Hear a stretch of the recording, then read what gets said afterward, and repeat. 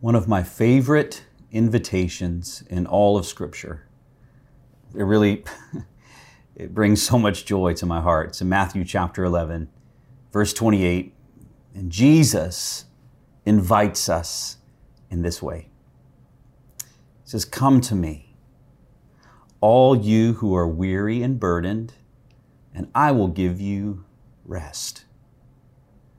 Take my yoke upon you and learn from me, for I am gentle and humble in heart, and you will find rest for your souls. For my yoke is easy and my burden is light."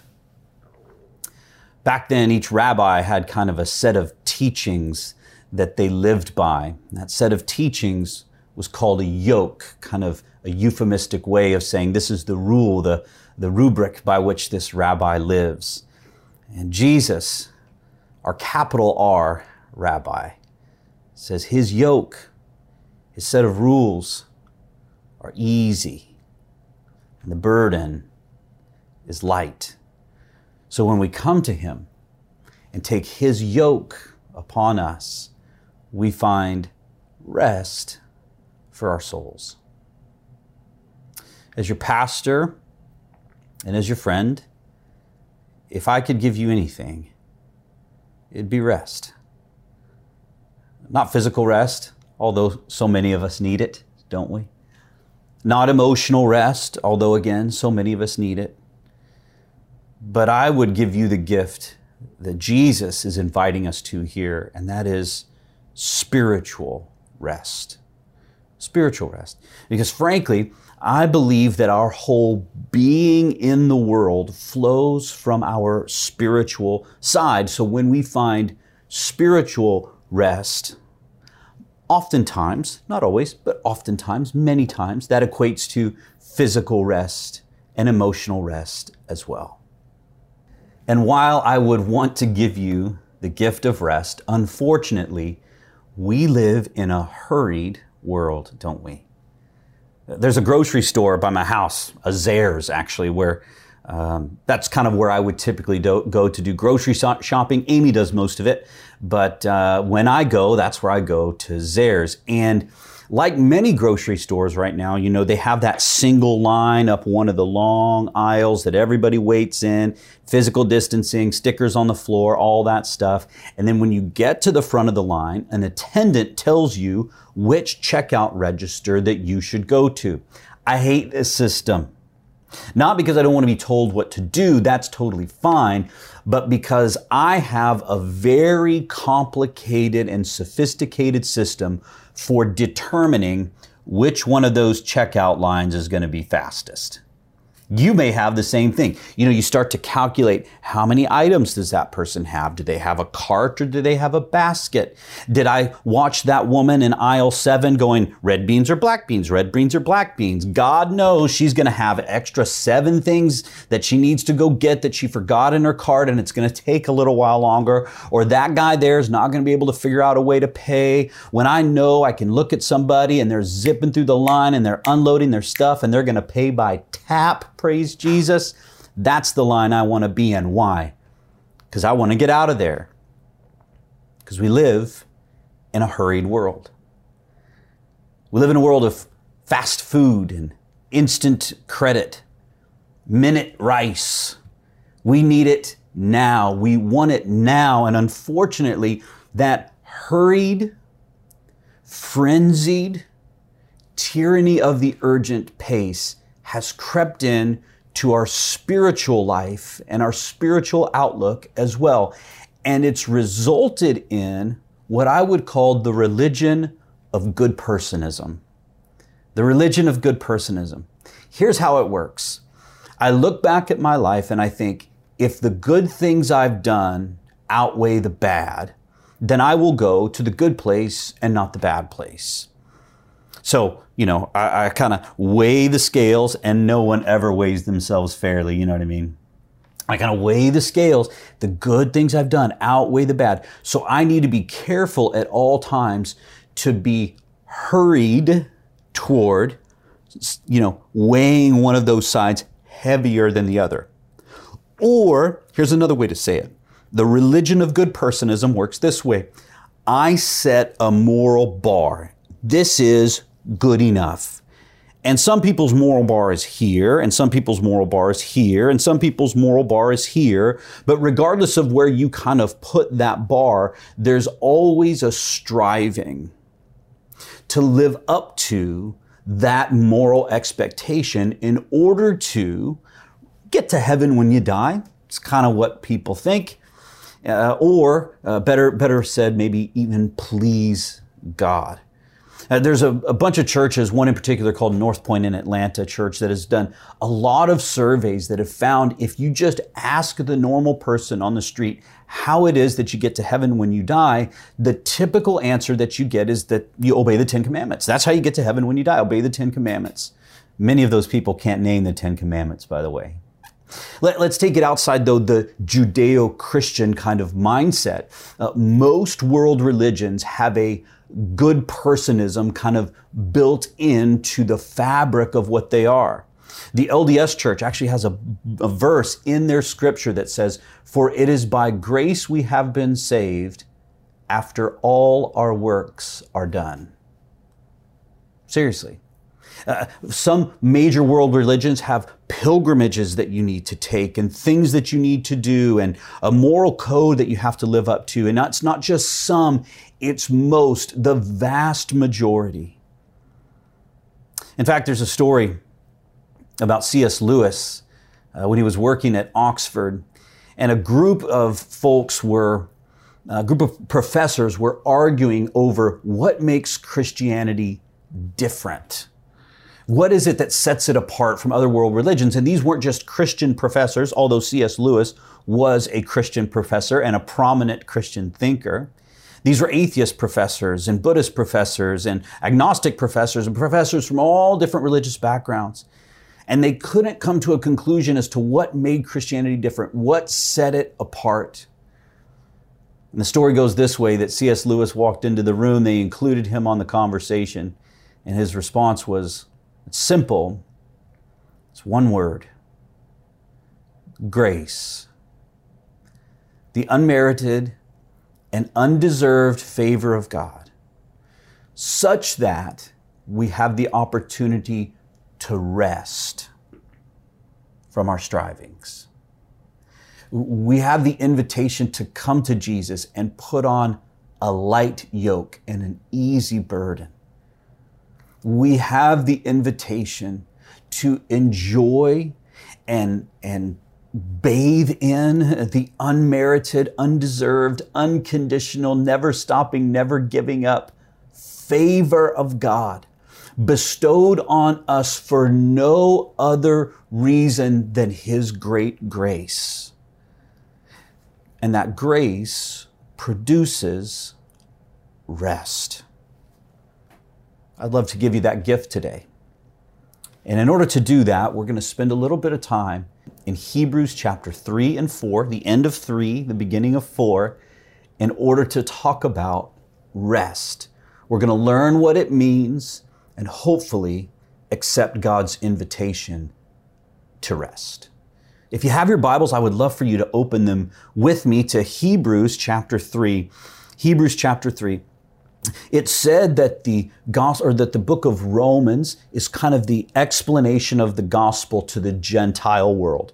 The book of Hebrews is the explanation of the gospel to the Jewish world. So as we journey through this series called Foundations, and we talk about the ways in which Jesus is a fulfillment of these Old Testament motifs, we keep coming back to Hebrews over and over again because the author of Hebrews talks about all these motifs, the tabernacle, the temple, Moses, Melchizedek, Abraham, and now this notion of rest.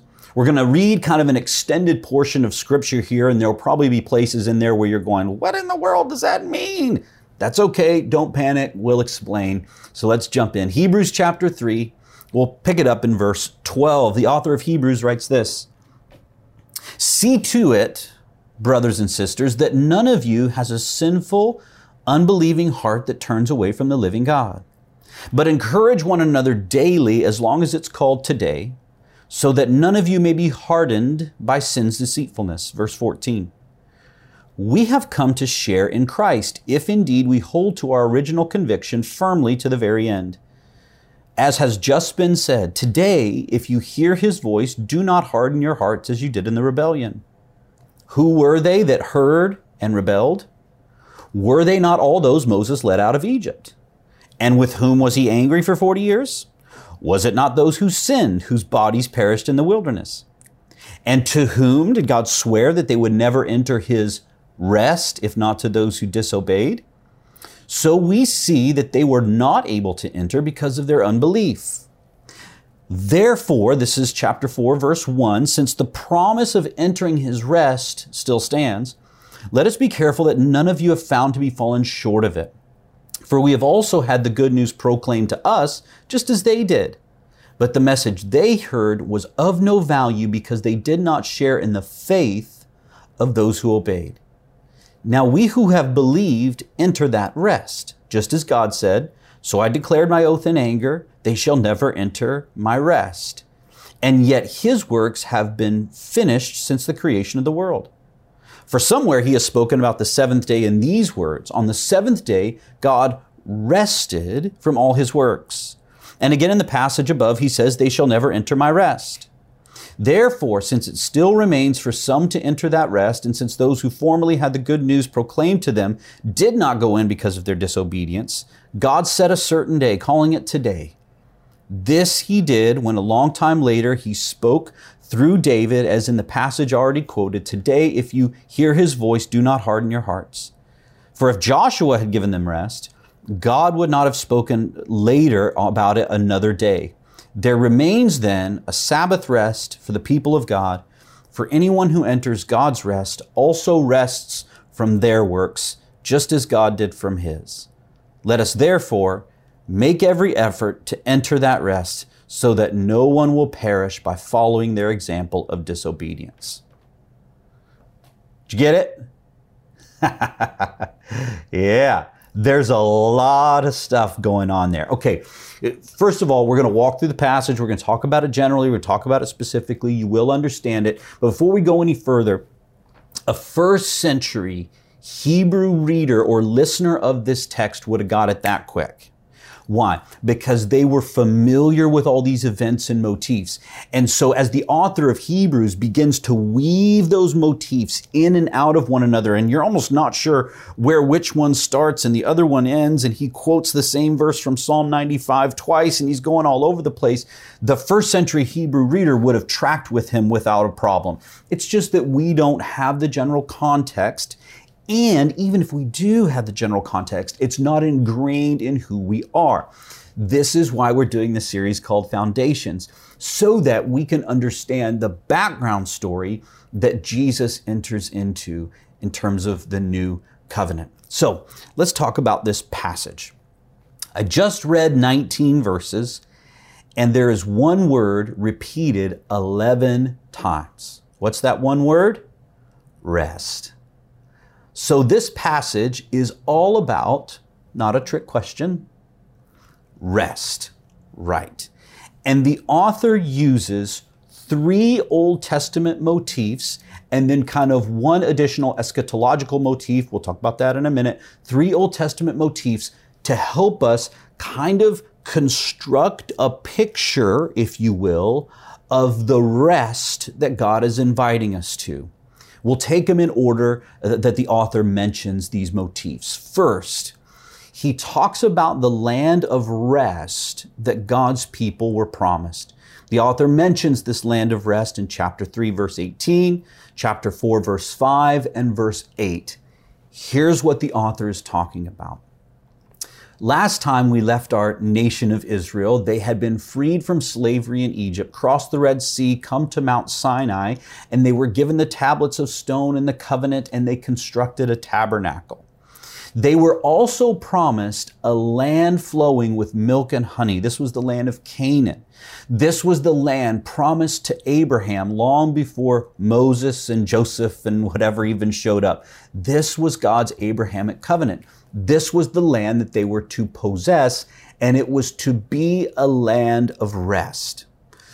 from Egypt to the promised land, walking at a decent pace, should have taken them about 11 days.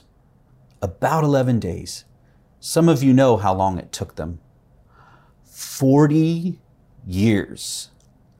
40 years it took them to journey from Egypt to the promised land. Why? Because the people start to grumble against God, the people start to reject God, the people begin to disobey God. And the consequences of that disobedience was that Moses and his whole generation would die off before the nation of Israel entered into this land of rest. Joshua, Moses' successor, would end up leading them into this land of rest. And so my second question would be simply this: if the people disobeyed, what is it that they did wrong that earned them this consequence of not entering into the land that was promised to them? And this is a very critical question, so pay very close attention to these three verses, okay? What is it that they did wrong? Chapter 3, verse 19. We see that they were not able to enter because of their unbelief. Chapter 4, verse 2. We've also had the good news proclaimed to us just as they did, but the message they heard was of no value because they did not share in the faith of those who obeyed. Chapter 4, verse 3. Now we who have believed entered that rest. The contrast would be, those who have not believed did not enter that rest. So here's this first Old Testament motif of rest. It's God's extension of an invitation to his people to enter a physical land of rest that he promised to Abraham. But there was a generation who was not able to enter that rest. And did you hear it? 3 different times. Unbelief, lack of faith, lack of trust in God. Men and women, it is so critical that we file this away as we look towards what it means to experience rest as a Christian. It was not because they grumbled against God. It was not because they fought among one another. It was not because they didn't do enough worshiping, or they didn't go to the tabernacle enough, or they didn't pray enough, or they didn't sacrifice enough. It was none of that. The only thing that prevented them from entering God's promised rest was that they didn't trust him. They lacked faith. They didn't believe. So critical. So that's the first Old Testament motif of rest that the author of Hebrews is offering to us as we begin to piece this puzzle together to understand rest in general. Here's the second rest that the author of Hebrews offers to us. Chapter 4, verse 4. For somewhere he has spoken. That's so funny to me, by the way. This isn't like, free for nothing today, but when it came to Old Testament scrolls, they were kind of not cobbled together, but there was all kinds of different, copies of the Old Testament, all accurate and consistent and all that stuff. But there wasn't like, Genesis chapter 1, verse 9 or whatever back then. And so the author of Hebrews says, verse 4, for somewhere he has spoken about. In other words, you all know this. You've all read this before. I'm going to tell you chapter and verse because there was no chapter and verse, but you all know what I'm talking about. I think it's really funny. Okay. For somewhere he has spoken about the seventh day in these words. And when he says he has spoken, that's God, has spoken about the seventh day in these words. On the seventh day, God rested from all his works. Verse 10. For anyone who enters God's rest also rests from their works, just as God did from his. Okay, so motif number 1 is the nation of Israel was invited into a land of rest, and a generation did not inherit it because of their unbelief. Motif number 2 is that God rested from his works. I think it's kind of funny when we think about this notion of rest, we think about, at least I do, like being on a recliner, being on a lazy boy. I don't know why, but I love recliners so much. I love them. And I want one of those nice like Cadillac recliners with like the massage thing on the back and the cooler underneath and all that stuff. And I just think about watching college football all day in my basement and just resting. This is not what the Bible is talking about when it says God rested from his works. There's not a heavenly lazy boy that God is, well, he does watch college football, but that's my own personal opinion, but there's not a heavenly lazy boy that he's resting on. There's a theologian named John Walton, talks a little bit about this rest. Listen to what John Walton says. The concept of divine rest can, in turn, be elucidated by ancient Near Eastern literature, which demonstrates that the deity's rest is achieved in a temple, generally as a result of having order been established. The rest, while it represents disengagement from the process of establishing order, is more importantly an expression of engagement as the deity takes his place at the helm to maintain an ordered, secure, and stable cosmos. In other words, What did I just read? What does that mean? Okay, here's what John Walton is saying. It's not as if God created the world in those 6 days and put everything in place and finished with the crown jewel of his creation, mankind, and then sat down in a lazy boy. Rather, it's as if God is a cook that's prepared a wonderful meal and now he's sat down to enjoy the fruits of his labor. Do you see the difference? Do you see the difference? It does mean disengagement from the process of establishing order, as John Walton indicates, but it means that God steps back and says, it is good, and now he's free and at rest in order to enjoy what he has created. That's motif number 2. Motif number 3. This is verse 8, Hebrews 4. There remains then a Sabbath rest for the people of God. A Sabbath rest for God's people is motif number 3, a Sabbath rest. Well, what is the Sabbath? Well, here's the deal. Once the nation of Israel was redeemed from slavery, brought out of slavery in Egypt, and gathered at Mount Sinai to receive the law, God gives them the law summarized by 10 commandments, but there were about 600 more that had to do with ceremonial cleansing and how to eat and how to relate to one another and property ownership and all different kinds of stuff. And it's so funny to me that a lot of people look at this Old Testament law and they think, this is God's rules. This is his rules. No. It was an extension of his grace. Why? Because these people had been ruled by an autocratic, dictatorial, violent government for 430 years. They were not a nation. Yes, they were a people. Yes, they were related by blood, but they had no legislation to help them govern themselves, to help them survive. And so God, as an extension of his grace, produces this gracious law for them to help them interact with one another. It's kind of like the law in Canada, wear a mask when you go inside. Right.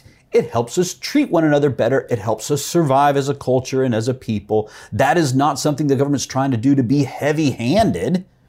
It's something the government's doing to help us stay safe. Same thing as God, and yet God is perfect. The Canadian government, unfortunately, is not, nor is any other earthly government. So God's law was perfect, and it was an extension of his grace. So it wasn't a heavy burden that sat heavy on the shoulders of the nation of Israel. Rather, it was like a breath of fresh air. It was like a cup of cold water on a hot day. It was an expression of his grace. And one of those 10 commandments shows up in Exodus chapter 20, verse 8. He says, remember the Sabbath day by keeping it holy. Remember the Sabbath day by keeping it holy. He says, 6 days you shall labor and do all of your work, but on the 7th day is a Sabbath to the Lord your God. On it you shall not do any work. Neither you, your son or your daughter, your male or female servant, nor your animals, nor any foreigner residing in your towns. For in 6 days the Lord made the heavens and the earth, the seas, all that's in them, but he rested on the 7th day. Therefore the Lord blessed the Sabbath and made it holy. That's motif number 3. that God will provide 7 days of sustenance in 6 days. God will provide 7 days of need in 6 days so you can take that last day off and rest from all your works. Not only that, God Himself modeled that for us by resting on the 7th day. So there's our 3 motifs that the author is weaving together to help us understand this concept and notion of rest. Finally, there's one more mention of what I called an eschatological rest. That is to say, a future rest. You may have heard it just a minute ago. Although we talked about Sabbath, the Sabbath day, the author of Hebrews says it this way: there remains then a Sabbath rest for the people of God. In other words, there is more rest coming. There remains another aspect of this, another part of this, another experience of God's rest in the future. So here we have our biblical concept of rest.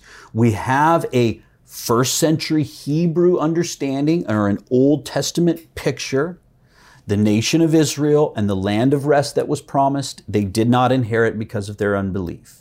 God's resting from His work on the 7th day, stepping back to enjoy what had been created. And finally, the Sabbath rest, that 7th day of rest that God commanded as an act of His grace. So if you've been with us for the last number of weeks, you know the question that's coming, don't you? What in the world does this have to do with Jesus? What in the world does this have to do with Jesus? Okay, for the New Covenant believer, 2020, this is what it has to do with Jesus. Hebrews chapter 4, verse 10 sums it up. For anyone who enters God's rest also rests from their works, just as God did from His. Brothers and sisters in Christ, listen very closely to the words of Scripture. Anyone who enters God's rest also rests from their works. I mean, the author of Hebrews is saying so much in that just one little snippet. First of all, we do not work to attain rest. Once we do enough good things, we can finally go, the good outweighs the bad.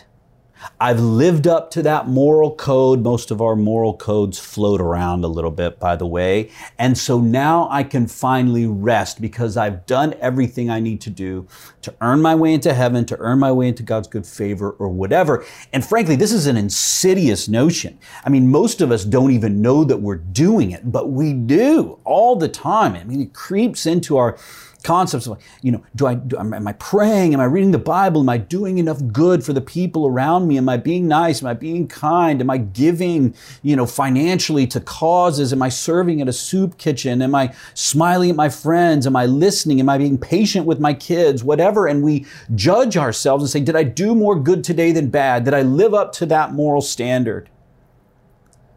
And once I do, I can rest. God says, no, you can never rest. You can never rest if that's what you're after. Rather, Hebrews chapter 4 verse 10 says, anyone who enters God's rest. Aha. So here's the trick now. It's not you do enough so that you could rest. It's that God has already done it. The rest is His. He owns it. He holds it. He paid for it through Jesus. Jesus met that moral standard. Jesus lived up to that moral code. Jesus' line was way up here and never moved. It was perfect. It was holy. Jesus, on the good and bad scale, there was only good and no bad. He fulfilled all the law and the prophets and gave his life for you and for me as a substitute. And so now, rather than us working to obtain rest, God has already obtained it. That's why that word there is possessive for anyone who enters God's rest. He purchased rest for himself. Now he extends it as a gift to you and me. For anyone who enters God's rest also rests from their works. You can breathe. You can exhale. You can stop striving.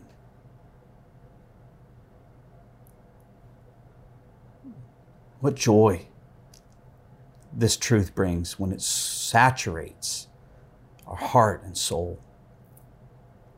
God is inviting us to enter in to his rest.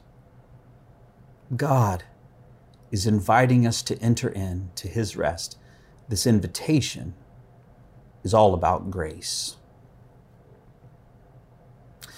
So what do we learn from those three Old Testament motifs that the author of Hebrews used to help us understand rest? Well, first, we understand how it is that I accept that invitation.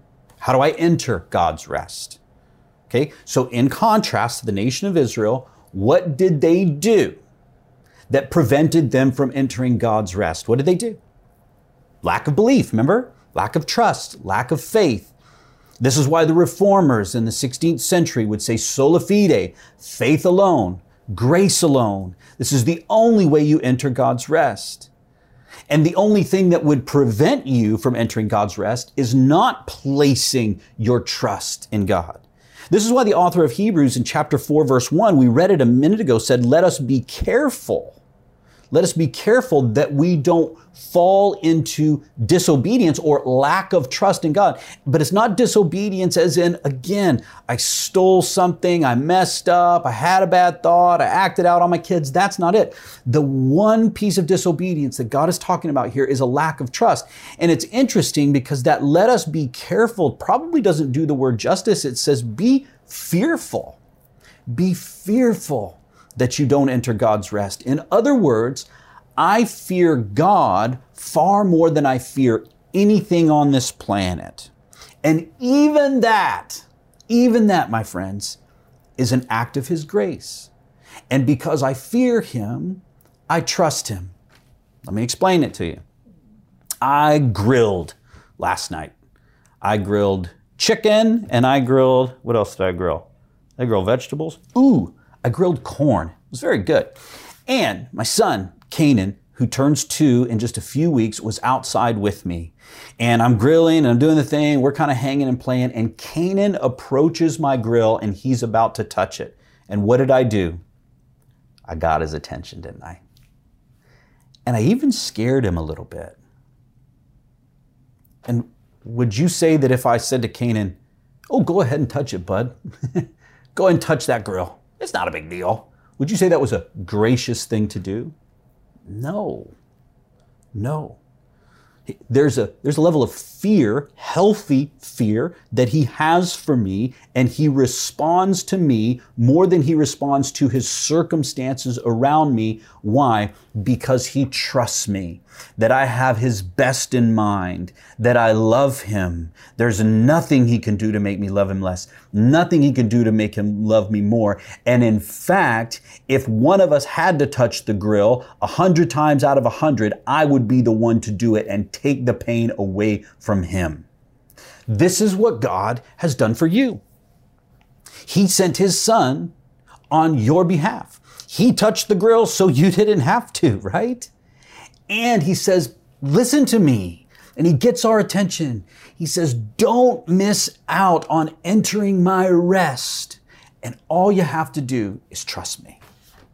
That's how we enter into the rest of God. Through faith and faith alone, just trusting.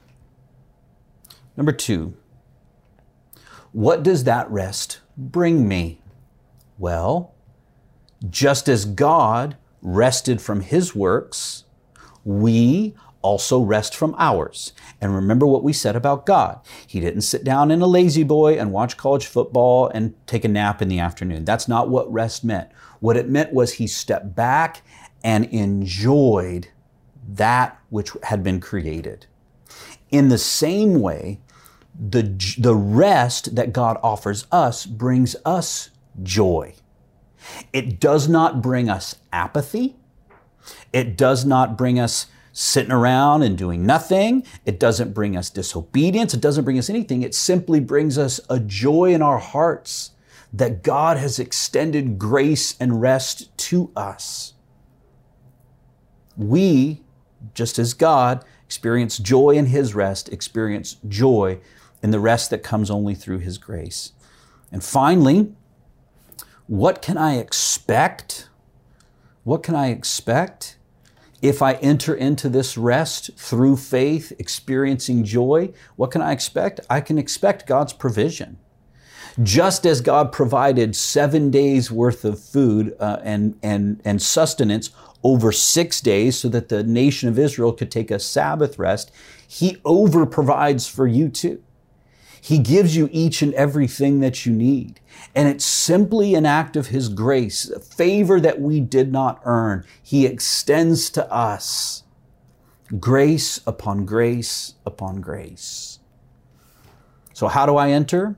Through faith. What does it bring me? Joy. And what can I expect as a result? That God will over provide for all my needs in Christ Jesus. I start to think about how difficult it is to experience unmerited favor, to accept grace. It's challenging for us. I mean, we want to have some level of control. We want to think that we did something to earn it. Or we get kind of bogged down in I'm a horrible person and there's no way anyone could do anything for me. It reminds me of a parable that that Jesus tells in Luke chapter 18 of 2 men who are in the temple praying. One is a tax collector. He's just a despicable, dishonorable wretch of a man. And there's a Pharisee in the room too, who is equally despicable, dishonorable, and wretched for 2 different reasons.